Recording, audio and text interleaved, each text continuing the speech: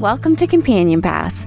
I'm thrilled to have you along on this wild ride as we explore the untamed world of rodeo life and the families and supporters that make it all happen. From thrilling arena action to quiet moments behind the scenes, this podcast is your ticket to the heart of true rodeo life. I'm Lindsay Branquino, and as a rodeo wife and mom myself, I've experienced firsthand the joys and challenges of life in and around rodeo. Together, we'll dive deep with rodeo families, rodeo athletes, and other folks who are living and breathing the Western way of life. We'll explore topics like raising families while husbands are away, navigating the dangers of a professional rodeo career, keeping a relationship alive when you're hundreds of miles apart, and what it takes to pursue your own goals in the midst of it all. Whether you're part of a rodeo family, a fan, or just someone who loves Western culture, Companion Pass will give you all the real, unfiltered insights you've been looking for. Let's dig in. Welcome back to another episode of Companion Pass. I'm Lindsay Branquino, and today my guest is somebody that I know all of you are going to be very, very excited about. Anytime I've ever put feelers out there on social media or anything, like who do you guys want to hear from? Even when this was just a written series, this name popped up over and over again. Today we have none other than Morgan Wright. She is the wife of five-time NFR qualifier Rusty Wright, part of the legendary Wright family. And I am just so excited to get to talk with her today. Hi, Morgan. Hey, how are you, Lindsay? I'm good. Thank you so much for being here. And what I said was true. You're like the guest everybody wants to hear from. I hear your name all the time. And I'm just so excited that you agreed to be here with us today. I'm so excited too. I honestly didn't think I was that interesting. So I'm really flattered that everyone thought they wanted to hear about me. Of course they do. I, along with everybody else in the world, gets to follow along with your family on social media. And you have such a huge presence there. And like, I see the people all coming to your posts and they're commenting, engaging. And I just think you have this like real sincerity or honesty that comes across in social media that people really connect with. Not to mention you're beautiful. You have a great sense of style. So you have it all. You are beyond interesting. Oh, well, thank you. So I feel like there are so many places we could start here, but I was wondering if you could tell us like a little bit about you, like how you grew up. Did you grow up as part of like, were you involved in rodeo yourself? When you met Rusty, was that your induction into the rodeo world or? Okay, so I actually was born in Milford, like as well as Rusty. I lived there until I was in about third grade, and then my parents got divorced. So I moved to Minersville, which is only like 13 miles from Milford. And I remember knowing Rusty forever. Like his mom and my mom were friends in high school, so I've always known Rusty. Actually, he was always so little. And so I thought he was so much younger than me. And he actually makes fun of me all the time. He's like, you were too good for me. You thought you were too good for me. And I was like, no, I just thought you were so little. And I didn't grow up around rodeo. My family, they hunt and they camp and they do all that kind of stuff. I had a cousin that did like horse work and stuff. So that's a little bit the only like horse stuff related I did. And yeah, so Rusty, starting to date Rusty was really my introduction into rodeo. When did you guys start to date? He was a junior in high school and I was actually graduated. So I'm 2 years in school ahead of him, but I'm only a year older than him. Okay. So he was 17 and I was 18. So you guys are like true, not even like teenage sweetheart then. Yeah. And I'm trying to think, like I knew Cody rode in the NFR and like that was so cool. And then I remember hearing that Rusty had won the high school finals, but I don't think I knew how big rodeo was until I got involved with Rusty. Like I didn't realize that all of these rodeos happened and there are so many people that loved rodeo. Like, I don't know. It's awesome to be a part of, honestly. I think that's true for a lot of people that are kind of outside of our community is that they don't realize like how massive, how popular it is. And I think, tell me if you agree with this, but I think rodeo fans, people that follow and love rodeo, they're just like, I don't even know the word for it. Like when you love rodeo, you like really love it and are really a part of the community. And I think that I don't have a personal experience, of course, with any other professional sports, but I feel like the rodeo cowboys and cowgirls really embrace the fans, like bring them into part of the community. It ends up feeling like they're part of the rodeo family, right? Right. I remember, so my grandma and grandpa are like huge Wright fans. They've loved them forever. For Christmas, my grandma would always get us a Cody Wright sweater from the end of bar. Like, so it's funny because half the time I don't even know where Rusty is, and my grandpa will just be like, "Hey, do you know where they're at?" And then he'll tell me because he checks the day sheet. He knows everything. Oh my gosh, I love that so much. And I've talked about this a few times on the podcast, that it sounds really funny to anybody who has a spouse that's outside of this world to kind of not know where they are in the world. But it's so common. And I thought for a long time I was the only one. And I felt really comforted knowing that there was a lot of other rodeo wives out there that can't keep track of their husbands. Because sometimes they're in a few places like in one day. And when you've got kids and a life at home, like you can't keep up with a schedule like that. And my dad used to always, I don't even know how he did it, but he would have like a whole list of Luke's schedule. And so sometimes I wouldn't want to call Luke and be like, "Listen, I didn't pay attention when you were telling me where you were going this week. So can you tell me again?" So I like covertly call my dad and be like, "Dad, where is Luke tonight?" So that I can like pretend as if I knew. Yes. Yes. I always have people ask me, they're like, "Oh, where are they at tonight?" And I'm like, I have no idea. Like, I know like right before the rodeo starts, and then that's about it. Yeah. Okay, so Rusty was just kind of always a part of your life. And so obviously it makes perfect sense that you guys kind of got together. And what was life like? Like, what was the early days of Morgan and Rusty like? So I'd just go with them to rodeos. Actually, I'm trying to remember that the first like rodeo I went to with him was actually the Gillette Buck and Ball. And it's like 13 hours from us. And I did not realize that they traveled like they did. We went in the camper. It was with Cody and Cherie, and I think Lonnie and Jake. And I knew all of them, but I hadn't been around them a whole lot. And so I was like, wow, this is a long drive. Like I was not accustomed to going. And then I think after that, I just went everywhere. I remember I went to Calgary with him for the first time, and that's the first time I'd ever been out of the country. That's when Stetson won the novice in the bull riding, and then Rusty won the novice in the bronc riding. So that was so cool to like watch. And then I went to nationals with Rusty, and I just followed him everywhere pretty much. I was working at Dairy Queen, and so whenever they'd give me time off, I was just going with Rusty. Yeah. So was he still, if you said he went to nationals, so he was still in high school at that point? Yes. Wow. So you were really with him there from the very beginning. What was your relationship like? I mean, that's a lot to navigate. You're both so young.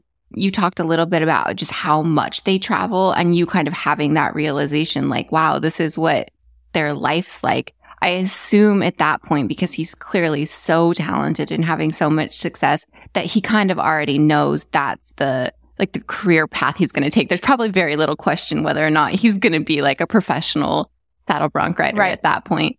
Were things always kind of, was it like smooth sailing, or did you ever have times where you're like, wow, this is going to be like, this is what would be what my whole life is like? Or I don't think it really hit me like the severity, not the severity, but like how hard it is until I had my first kid, until I had Rookie, because I had Rookie in March of 2016. And then that's like right when he was hitting like Houston, all those rodeos, San Antonio. Actually, San Antonio in February, but like, and so I had Rookie, and Rusty had to leave the next day. And I think that's when it all hit me. I was like, holy crap, he's gone. Like I'm having to. How old were you? I was 21. And you guys had been together a couple years by then. You like explaining that, I can't think of more of a wake up call than, maybe that's not the right word. I don't know what the word is, but that when it really does hit you that you've had this baby and it's the next day, and that's, wow, that is what we're in for now. Like that is what our life looks like. It kind of, reality comes crashing in pretty quick. I mean, the reality of the lifestyle we live, right? Right. Because like the year before, I could still go with him everywhere. Like it's fun when you can go with them and you can do all the fun things, but when you have a kid, you can't just get up and go with them. That's when the reality hit me that wow, he's gone a lot and I'm home a lot by myself. Luckily, we are by a lot of family. Yeah. Oh, that people would always, a question that I would get just like all the time was like, how do you do it? And there's so many ways to answer that question. It all boils down to having a great support system. And for me, we always lived really closely to Luke's parents. And I don't know what I would have done without them, particularly in those days of having like little tiny babies or more than one, and how you would juggle that. My heart goes out to those people that live far away from family and are trying to do this, because I don't know. I would probably be insane. I think I would too, literally, because I remember with Rookie, I would just be like, okay, I think I'm just going to go out to Sharice's house because I'm going to go crazy sitting here by myself. Or I'd go to my mom's house or my grandma. Like, I would just go everywhere. I'm like, okay, I can't stay here anymore. Well, that's a huge part of it too that I think you just brought up that's important, is that it's not just the like needing actual physical help. Like, oh, it's a really demanding for one person to be taking care of an infant all the time, but just like the loneliness of not only being without the person that you love, is just feeling kind of alone in those moments and wanting to share them. That was such a big struggle for me. Was it for you? Oh, yes. I remember Rusty had actually surprised me by coming home early, and I had no idea he was coming. And I remember somebody knocked on the door, and I wasn't thinking it was him. So I just like went and opened it and was like, eh, and then I noticed it was him, and then instant tears. I just bawled like a baby because I was just so having a baby. You're emotional anyway. Oh, for sure. Those like surprise trips home, I don't think anything beats that. Like I still get that feeling in my stomach. You describing that, like that when you're missing them and those times that they just happen to show up in like at the right moment, there's no better feeling. Like somebody could pull up with a surprise car and it wouldn't feel as good as that does in those moments, just like when you need them so much. And I think sometimes, for me at least, it was like, you don't even know how badly you need them just to be there, like to physically be there until they show up. And like you said, then it's like this sudden rush of emotion that maybe it's just like being strong for so long that you feel like you can finally kind of, I don't know, like rely on somebody else. Yeah. Like, well, with Rusty, like he's my comfort. And so like, I don't feel like I can really break down around anybody else. So like when he shows up, I'm like, okay, here's the tears. Sorry, I'm just unleashing this on you, but what a welcome home. He's rodeoing really hard, finding a lot of success, of course. Then was it a while before you guys had your second child? So Memphis was born in 2018, March 2018. Okay. And were you guys married at this point? No, we weren't married, but we did get married like 2 weeks after she was born. Okay. So we got engaged the August before she was born. I found out I was pregnant. And then, it was supposed to be my birthday, like in a few days. And I showed up to Sharice's because Rusty had like went to St. George for something. I don't even remember why he had to go there.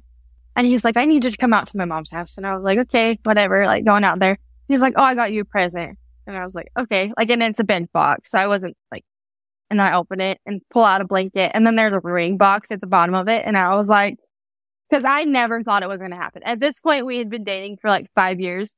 And I was like, hey, we're just going to be dating forever. It's fine. So I never thought that like we would actually get engaged. And so I was pretty shocked. And then, was it something that you guys talked about leading up to it? Or was it really a huge surprise? Like we knew that we were going to get married. And we had talked about it sometimes. But like we were just like, you know what? We don't want to get married just because we've had babies. Well, we knew we were going to get married, but we didn't want to rush into it. Yeah. Not rush into it, but you know what I'm saying? Like, no, I know what you mean. You want it to be a decision based solely on wanting to spend your life like with this person. Yes. And not just because there's like maybe those pressures from family or society or whatever that they think you should. I mean, you guys are together for a long time. You like have a family together. But I totally get that, wanting that decision to be about like just your relationship. Yes, exactly. That's it. And so I was like, okay, well, we're just going to date forever. It's fine. But then he did it. And then we didn't ever. So with rodeo, I had tried to like find dates. So it wasn't just Rusty that was pro rodeoing. It was Statler was still in high school. I think Stetson was still in high school. So like there was all these high school rodeos. No, Stetson wasn't still in high school, I don't think. But anyway, there's high school rodeos. They had to go around like high school sport. Lily was still doing like tumbling, and my family's big into like, my mom's big into like bow hunting, bow shoots, stuff like that. And so I was like, you know what? I don't even want to plan a wedding. So we just went and got married in the courthouse. We had everything we needed. And so, and Rusty had wanted to get married in the courthouse forever. He's like, let's just go to the courthouse. And I was like, no, I want a wedding. And then I finally was like trying to plan it. I was like, yeah, no, let's just go get married in the courthouse. But it's so true that trying to plan a wedding, well, first of all, is just like difficult and stressful and overwhelming, I think, for anybody anywhere. Trying to plan a wedding around a rodeo schedule is like impossible. That's why I always joke, like, I think that 80% of rodeo marriages happen like in October and November, because that's actually what we were planning. That's the only time that like collectively you have off. Because even if your husband will like take a weekend off for rodeo, like you want all your friends to be able to come, and they're all at rodeos. And there's no way you're going to get like 100 rodeo cowboys to collectively, take a weekend off. And not to mention, like you said, with his family and how that, I can't even imagine what that was like. So what year did you guys get married? In 2018. In 18. Okay. And now you guys have 4 beautiful children. You guys have the cutest kids. It's like they look like little dolls. They don't even look real. They're so cute. They're little curls and their happy faces, and they're just like, they're precious. And Rookie, your boy, is your oldest. Do you see him following in Dad's footsteps? So he actually keeps saying that he wants to ride bulls like Uncle Stetson. And I'm no. I don't know. I don't know if we should do that. But if he wants to, he's got the best teacher ever. So whatever. I'll support him whatever he wants to do. But I know it scares me. Oh my gosh. I don't blame you. Bull riding is the one thing that I always am like, nope, sorry, it's off limits. And they'll be like, oh, Mom. I'm like, I don't even mind being mean, Mom. This is the hill I will die on. It scares me too much. We've touched on it a couple times, but you are obviously part of the Wright family, which is just in the rodeo world, particularly over the last few years. And it goes well beyond that. We talked to your mother-in-law, Cherie, and about Cody's career and stuff. But it's just they kind of are rodeo. They're so visible. Every single one of those boys is unbelievably talented. There is such a presence, and they're so visible. And you're kind of like rodeo's first family now, right? Do you ever feel, is there ever like an intensity or pressure that comes along with that spotlight then is kind of is shining on you? Do you ever feel that pressure? So I feel like sometimes when people are like being rude on social media about the boys, any one of them, it doesn't matter. And like, it really makes me mad because I want to tell them what I think and I want to be so mean back to them. But I'm like, that looks so bad. And I just don't. But like, people are so rude about them when they don't even know them. And so I think that's the hardest part for me, is the pressure of when to not say something. But we're talking about like hundreds of thousands of followers collectively. That's really big. They have some very big sponsors.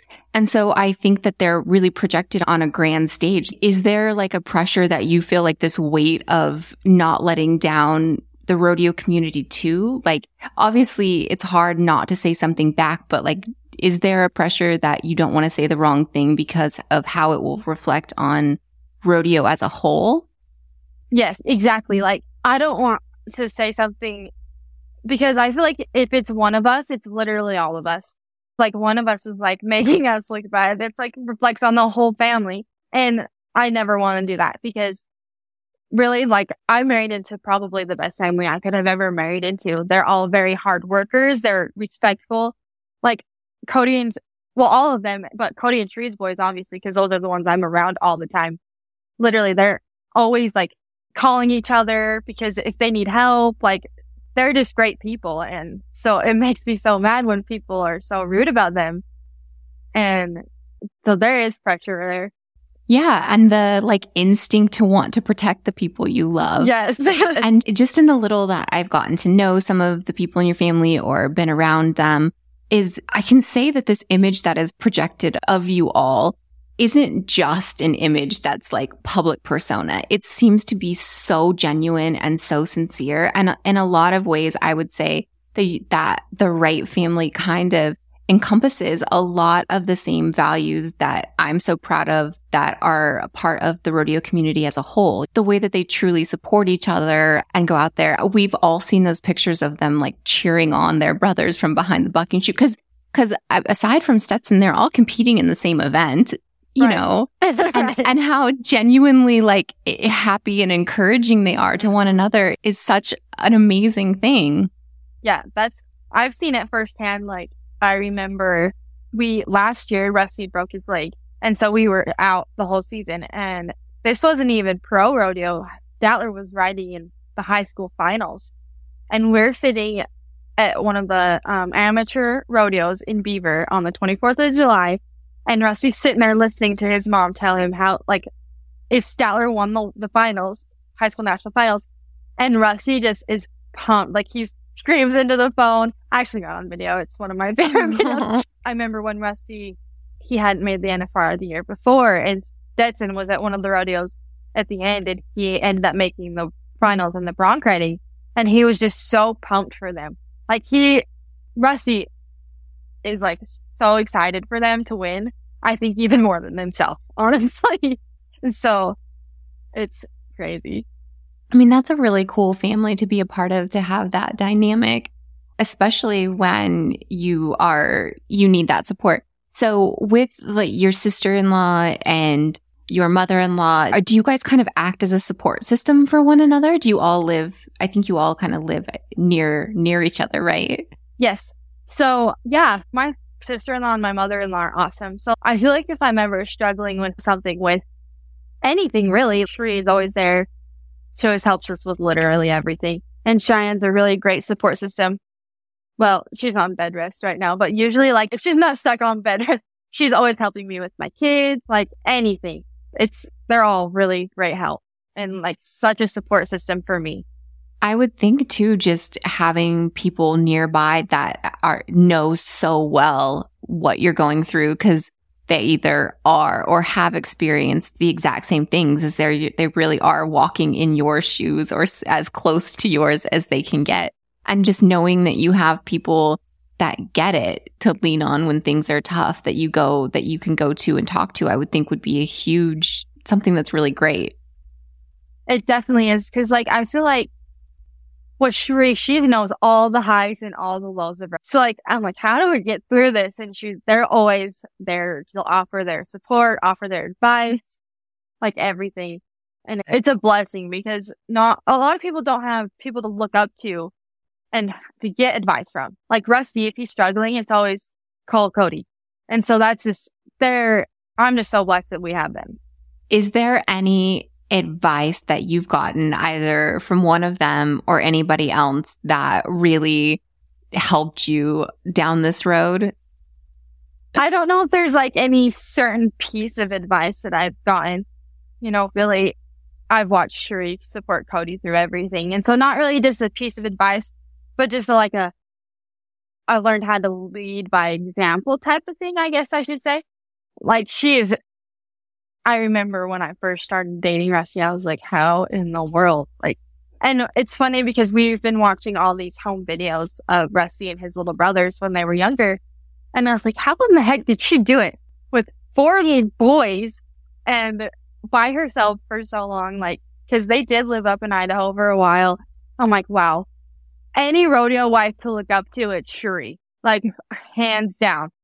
Cause she does everything for those boys. Oh my gosh, everything. And I mean, I even told her when she came on that she's been like an inspiration for me from the very beginning, before I even really knew her. She's got a lot of grace and she makes a really hard job look really easy.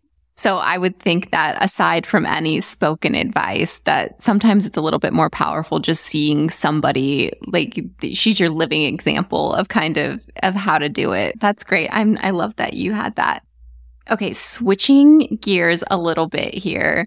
What is your personal style, philosophy, or motto? Like, how do you approach fashion? Comfortable. Literally, if I'm not comfortable in what I'm wearing, then I'm so uncomfortable, if that makes sense. Like, I'm usually like a pair of Converse type of girl, and Wranglers are my favorite. So I'll always have a pair of Wranglers on. And I just want to be comfortable because, well, with kids, heels are just like a no, I can't do heels. And so if I'm comfortable in a good pair of shoes and a plain t-shirt or like a graphic t-shirt, that's literally what I'll do. I have to say that's one of the things that I love about your personal style is that it comes across as very like you. It doesn't look like you're ever trying to follow trends or dress like anybody else. I love that you're always rocking a pair of sneakers. I think it's so cute. It seems like you always embrace the occasion, but stay really true to yourself. And I love that. I remember a couple years ago, I just wore a hoodie to the finals one night. I was like, I'm not feeling it. Just gonna wear a hoodie. Oh. You did in that moment, you did what every one of us that's been there has wanted to do at least once or twice. When you've got the kids and you're round 8 and you're like tapped out, it's all you have for the week. And you're like, I want to wear my sweats tonight so bad. You did it for all of us. Yes. I remember in Austin one year, I didn't want to get dressed and I had my Crocs on and I just went into the rodeo with my Crocs on. I was like, I don't even care. I'm sorry that I'm not sometimes I'm really not fashion inspo, but I'm just like, you know what? I just want to be comfortable. I think that's inspiration in itself, though, is that you're just being yourself. And like I said, just staying true to who you are. I think that's really awesome. Is it something that's fun for you? Like, do you get excited about, obviously you have your moments and comfort is important, but do you get excited about like going out to Vegas, having a chance to get dressed up? Yes, I do. I do get excited. And I'm not very good at planning outfits. So I just like will get a bunch of stuff, random items. And then like the day of, that's when I plan my outfit. I think if I stress about it too much, I put too much pressure on myself. But I'm like, you know what?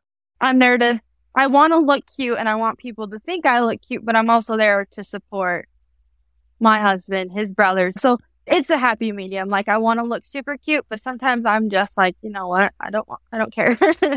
Yeah. Does that same pressure we were talking about earlier, does that ever like play on your mind a little bit that you do have like a large following on social media? You're going to be seen like going out to Vegas, particularly where that's just like rodeo's biggest stage and kind of a place where all the people watch to see what you're wearing. In those moments, do you just keep that perspective you just mentioned? Like, I know why I'm here and that's secondary to this. Or do you ever feel that pressure to like have the cute outfit because you know everybody's waiting to see what you're going to wear? Yeah. So actually in 2021, Rusty didn't end up making the finals. And I remember all these people on social media are like, oh man, like we really wanted to see your outfits at the finals. And so I was like, that's exciting. And then I remember like the back number ceremony, like everyone's cute outfits that I've seen on social media. And I was sitting at home and I was like, oh man, like I had the fear of missing out. And I was like, you know what? It would be really cool to be there. Some things are more important. So we were home, but I was living through everybody else's posts. But I loved seeing everybody else's outfits and I loved sharing them. But sometimes it does, like, people are like, oh man, I wish we could have seen your outfits. So I'm like, yeah, sorry. Sometimes it just doesn't happen. Right. We would have loved to have been there too. Right. You bringing that up. So I know that just from following your family's journey, your family's had kind of a tough couple years. I know Rusty's kind of been battling some recurring injuries, and I don't know really specifically what happened. Maybe you could tell us. So Rusty ended up breaking his leg in 2016. So this is just going to like bring up to why he's got the latest surgery. So he broke his leg in 2016 and he ended up having to have 2 surgeries on it. The first one, it just didn't work very well. So the surgeon wanted to do another one. And so he had to get a rod in and rod out twice in that leg. And then he's broke his arm and stuff a few years, but like a year between that. In 17, actually, he broke his arm and he didn't make the finals that year. And then Ryder ended up winning the world that year. So it was super awesome. And then this last year, he ended up breaking his right leg. So last April in Logandale, Nevada, he broke his right leg. And that was like Oh my gosh. Because he was doing so well the first of the season. He had won at the shootout in Houston. He was doing really well and his momentum was super good. And then he ended up breaking his leg. Well, so he rehabbed his leg all year last year. And then this year, he's just been in so much pain with his left leg that I think that the break from his right leg put a lot of strain on his left leg. And so he actually just ended up getting his rod out of his left leg because it was in so much pain. And he's like, it's not fun to ride in pain. And I was like, you know what? I wouldn't want to ride in pain either. So get it out and be healthy as you can. Yeah. I mean, I saw, and that last surgery you're talking about to get the rod removed, that was really recently, right? Yes, that was just a couple weeks ago. Yeah. And I know that me wanting to support your family, and I see these things pop up and my heart just goes out to you because Luke, the last few years of his career, it was just one injury after another. And you get to a point where it's like, and it was never the same one. And it was every one of them is like, we would see these doctors and they're like, oh, this is a fluke thing. And I'm like, how many fluke things can happen to one guy? They're like, you're the one in a million. Like, you're the one in 100,000. I'm like, you need to stop being so special because this is getting really old. Right. Wow. But I think as a wife in those moments, it's so hard because you see that, like, it's not just, you get the call that they've hurt themselves. And, immediately you want to know that they're okay, of course. But then you have the thoughts of like, okay, this is their job and this is how they support our family. And so they're not going to be working. And there's just so many layers to it. And then for me, always one of the biggest ones was just the way your heart kind of breaks for them and knowing that they feel like, especially when it's repetitive injuries, is just feeling like they just pulled themselves back up again. You see as their wife, you see the day in and day out of what they're facing in rehab, how hard they're working for it, how badly they want it just to be back out there in the arena doing what they love.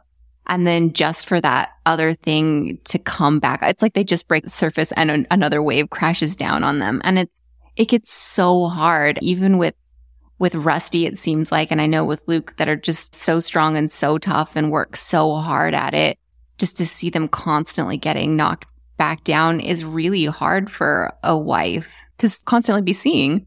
Right. It's so hard because I don't know because you don't know how to help them. You're like, mentally, physically, you can help them. You can help rehab their leg. You can help take care of them. But the mental part of it is, I don't know how to help. I don't know how to help you mentally. And that's the hardest part for me, I think, because rodeo is 100% mental. Like, if their mind isn't there, then it's not going well. And so that part for me was really hard. Is me and Rusty, we would communicate about it all, but I never knew what to say to make him feel better. And so that's what was hard for me. Yeah, it was like how you encourage them to get back out there. But at that, finding a balance for me between encouraging him and helping him in his rehab journeys, or like you said, the mental aspect of it, like, okay, I know this is hard. How do we get you through this? But then also walking the line of letting him know, if this is too much at this point, if you have put your body through this and you're like, I can't do it anymore, like, there's no shame in that. You've already done so much and it's so hard and you don't have anything to prove to anybody. And we would all understood if you're like, I think that's all I have. There's no weakness in that at all. So for me, finding that, like, walking that line of how do I let him know that support them in, I guess, either decision that they make is hard. The silver lining for me through Luke's injuries was always that we got to have him home more. Oh, for sure. Like, last year when he broke his leg, we had not had him home in like a summer since before he was in high school. And I remember I was due with my last baby in August. I was due August 16th with her. And I was so nervous because that's so busy. Yeah. And I was like, he won't be home. Like, he'll never be home. And he broke his leg. And I was like, yeah, well, now he'll be home for my baby. and this is our final baby. I'm like 95% sure that this is our final baby. And so I was like, you know what? He'll be home. And he got to spend a lot of time with my kids, which was awesome. he learned how to fly fish, and I think that was pretty therapeutic for him. And so we went fishing a lot. We got to go on a lot of trips. And like the 4th of July is literally my favorite holiday. And he was home for that. Which you never get, ever. No. He really wanted to go on a Disneyland trip last year. And I was like, yeah, I don't think I'm up for Disneyland right now, being big and pregnant. So maybe we'll try to sneak one in while he's home this time. But it was awesome. I really love having a home. But also at the same time, I think it makes it harder for him to leave when he is home for so long. I really think that's what Luke found is we had a few years of injuries, and that and the stress on his body compiled with getting a taste of what it was like just to get to spend your days with your kids. The thing that it's so easy to take for granted. When he got to see what that was like every time he had to leave again, I could see it, like the pull was getting stronger. It was like the magnet, and he was having such a hard time ripping himself away from it because he's like, now I see what I'm missing in a way. And I think that helped make his final decision to kind of throw in the towel a little bit easier, is that he knew what he was going to get when he stayed home. You touched on your last baby that you just had, who Mesa, right? She's yes. Like, I just can't get over how cute chickens are. But I know from what you've shared that your family experienced a very big loss before that. And I was wondering if you could talk to us about that. Yes. So after the finals in 2020, I got super, super sick. So I was in the hospital. My kidneys were bad. And then I had COVID. And I remember after I healed from that, the doctor told me, he's like, try not to get pregnant right now because we don't know what's gonna, well, then comes January, I find out I'm pregnant. And Malone at the time wasn't even 1 yet. She was about to be 1, but she wasn't 1. And I was like, wow, that's super close. And I was stressed. I don't want to say I wasn't excited, but I remember not being super pumped about being pregnant at the moment. I was like, wow, things are super stressful right now. I have a baby that's still not even 1. And then whatever, time goes on and I felt good about it. And we find out it's a boy. And we were super excited. And one day after my son's t-ball game, actually, we had went to Stetson's because at this point, Cherie and Cody were living with Stetson while their house was being built. And I remember Rusty was outside. Cherie hadn't shown up yet. And I was going to the bathroom. And I just felt a pop. So I instantly knew my water had broke. And I was only 17 weeks at the time. And so I was like, oh no, I was freaking out. I called Rusty and I was like, you need to get in here right now. And he comes in and I told him my water had just broke and Shree had just showed up and I'm frantic. And she was like, what happened? What happened? And so I told her and then she ended up taking me to the ER because Rusty was he was in stress mode at that moment. And so she took me into the ER and then I ended up being live flighted from there to St. George because in Utah, St. George is our closest NICU. And they're actually, what they said is they're actually one of the highest rated NICUs in the nation. So it's pretty special that we could be that close. And so I got live flighted down there and they told me that my water had broke. They give you all the things aren't in your favor, all that. Well, I know that. And so we were just going to wait it out and see how long we could go with him. Because I guess I didn't know this before, even that your water can replenish. And so I was like, okay, well, I'll be on bed rest and we'll wait as long as we can. You're hoping for the best, of course. Yeah. Yes, you have to make it, I think they said to 24 weeks to make it viable to save. And so then at 18 weeks, I had made it a week. I remember I was actually going to the bathroom one day and I looked down and the umbilical cord was hanging out. And so I went over to the hospital and because we actually were it's called a Jubilee home. So it's just a house they have for patients that need to stay close to the hospital. And then they took me over to the hospital and the doctor ended up saying if you were my daughter or my wife, this is just what I want you to know. I would tell you to deliver the baby because the cord is going to dry up and he's going to pass away either way, or it can act as a wick for infection. And if you get infection up in your uterus, you could risk not having any more babies. You would have to have a hysterectomy and all that. So we made the decision to deliver him. And so we waited until the morning so my mom and Sheree could come down and be with us. And that was like still kind of during COVID. So they actually were the hospital is really accommodating and they were super nice. They let my mom and Sheree come, but they actually gave us a few more wristbands. Like if we needed any more people to come. So then I ended up delivering him and he passed during the birth. He was still alive until we delivered him. And then that was in June. And so that was really hard because I never had any issues with any of my other pregnancies. And it was just like I remember like asking all the doctors, I'm like, why? Like, why did this happen? And they're like, we don't know. Sometimes it just happens. And I think that for me was I needed a reason to why it happened. And I never got one. So it was really hard for me. I've never actually been like diagnosed as like depressed or anything like that. But I think I went into a depression. I was not the same person for a while after that happened. It was really hard. Well, I can imagine. I know watching you open the parts that you were willing to share of yourself through social media and stuff as you guys and your family was experiencing this was just so raw and honest, which I really appreciated hearing from you and you being willing to share that. Because I know that I would see the other people who had experienced things that you were touching through opening up, or even just the way that you spoke about your grief was really powerful and really honest. And like you said, you wanting answers. And I think I can remember you once saying you felt kind of guilty because, this is your body and wondering why it wouldn't do that. And I think that that's our natural inclination, is to want to make sense of something that doesn't make sense. There's not a reason for that. These things just happen. And I know that you, through sharing one of the most difficult things I'm sure any mother could go through, really touched and helped a lot of people. So that's a really valuable thing that you gave to others through your grief. Yes. So I actually still get messages often, because you don't understand how often this happens until it happens to you.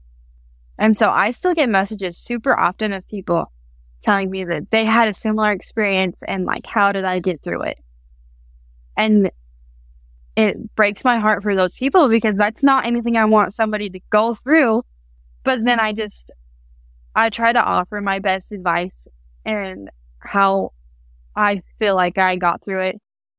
Even though sometimes I feel like, wow, I didn't really get through it. I just survived through it. But it's not anything I would wish upon somebody. But if what I went through can help, if I can help other people, then it's not, I'm trying to, it gives your pain a little purpose, right? Yes. It feels like it's comforting for me that people can think that I can help them. And I will, if anyone needs to talk to me, I will talk to them. I'll tell them everything that I went through, things that helped me, because talking about it is what really helped me. And some people don't like to talk about it, and that's fine. But for me, I like to talk about it. So if people like to talk about what happened with them, I'm all ears. I will listen and I will talk to them. But if I can help people, then it makes it better for me. Yeah. I think that's a huge part of grief, is finding the way in which helps you heal, because it's so different and individual for all of us when we experiencing that, and kind of just finding what you need and being willing to give yourself that. And you now having done that and being paying it forward, I think that's a huge thing, is knowing that it helped you to be able to talk to that. So being that shoulder for others to lean on when they maybe feel alone is really powerful. Yeah.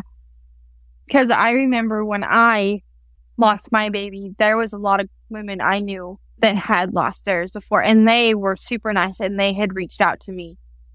And I will never take that for granted. So if I can be that for somebody, then it makes it a little bit better.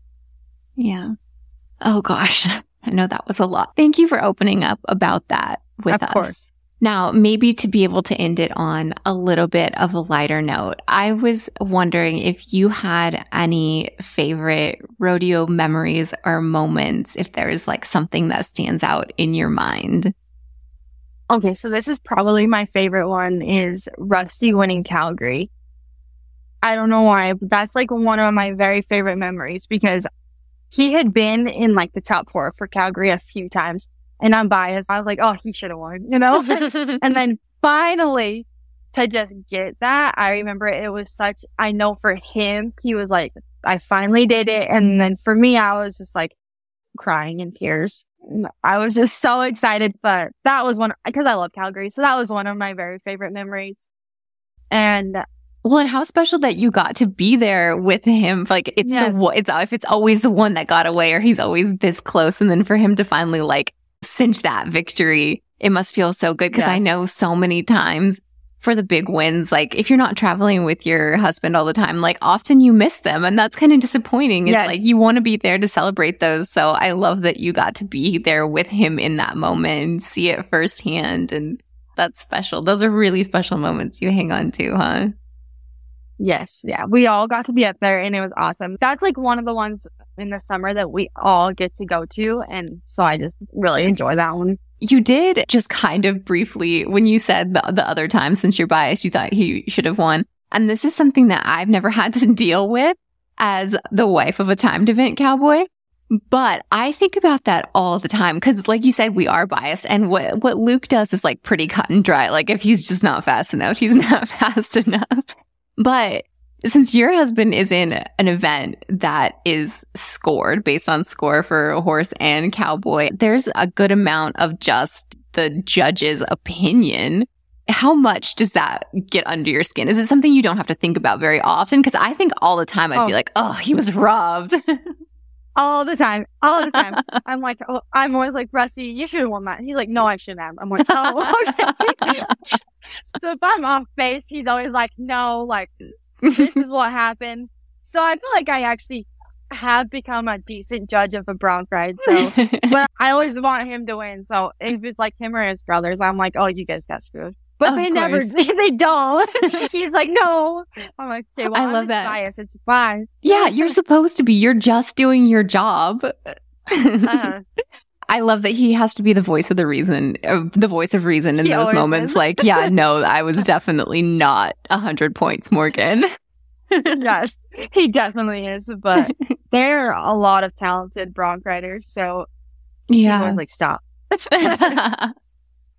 I love that. Well, Morgan, thank you so much for coming on today and sharing so much of your life with us and your really amazing family and giving everybody a look into what it's really like to be a Wright. I think that's really special and I'm grateful that you were here and did that for us. Well, thank you for having me. Well, that's another great episode under our belts and I'd love to hear what you thought. Share your favorite parts, something that really hit home or inspired you, or just share with others so they can know where to find us. It's the best way for you to cheer on these amazing people whose stories we've heard. So head on over to Instagram, be sure to tag Companion Pass, myself, and today's guests with your greatest takeaway from this episode. Thanks for being a part of our rodeo family, and we'll catch you at the next one.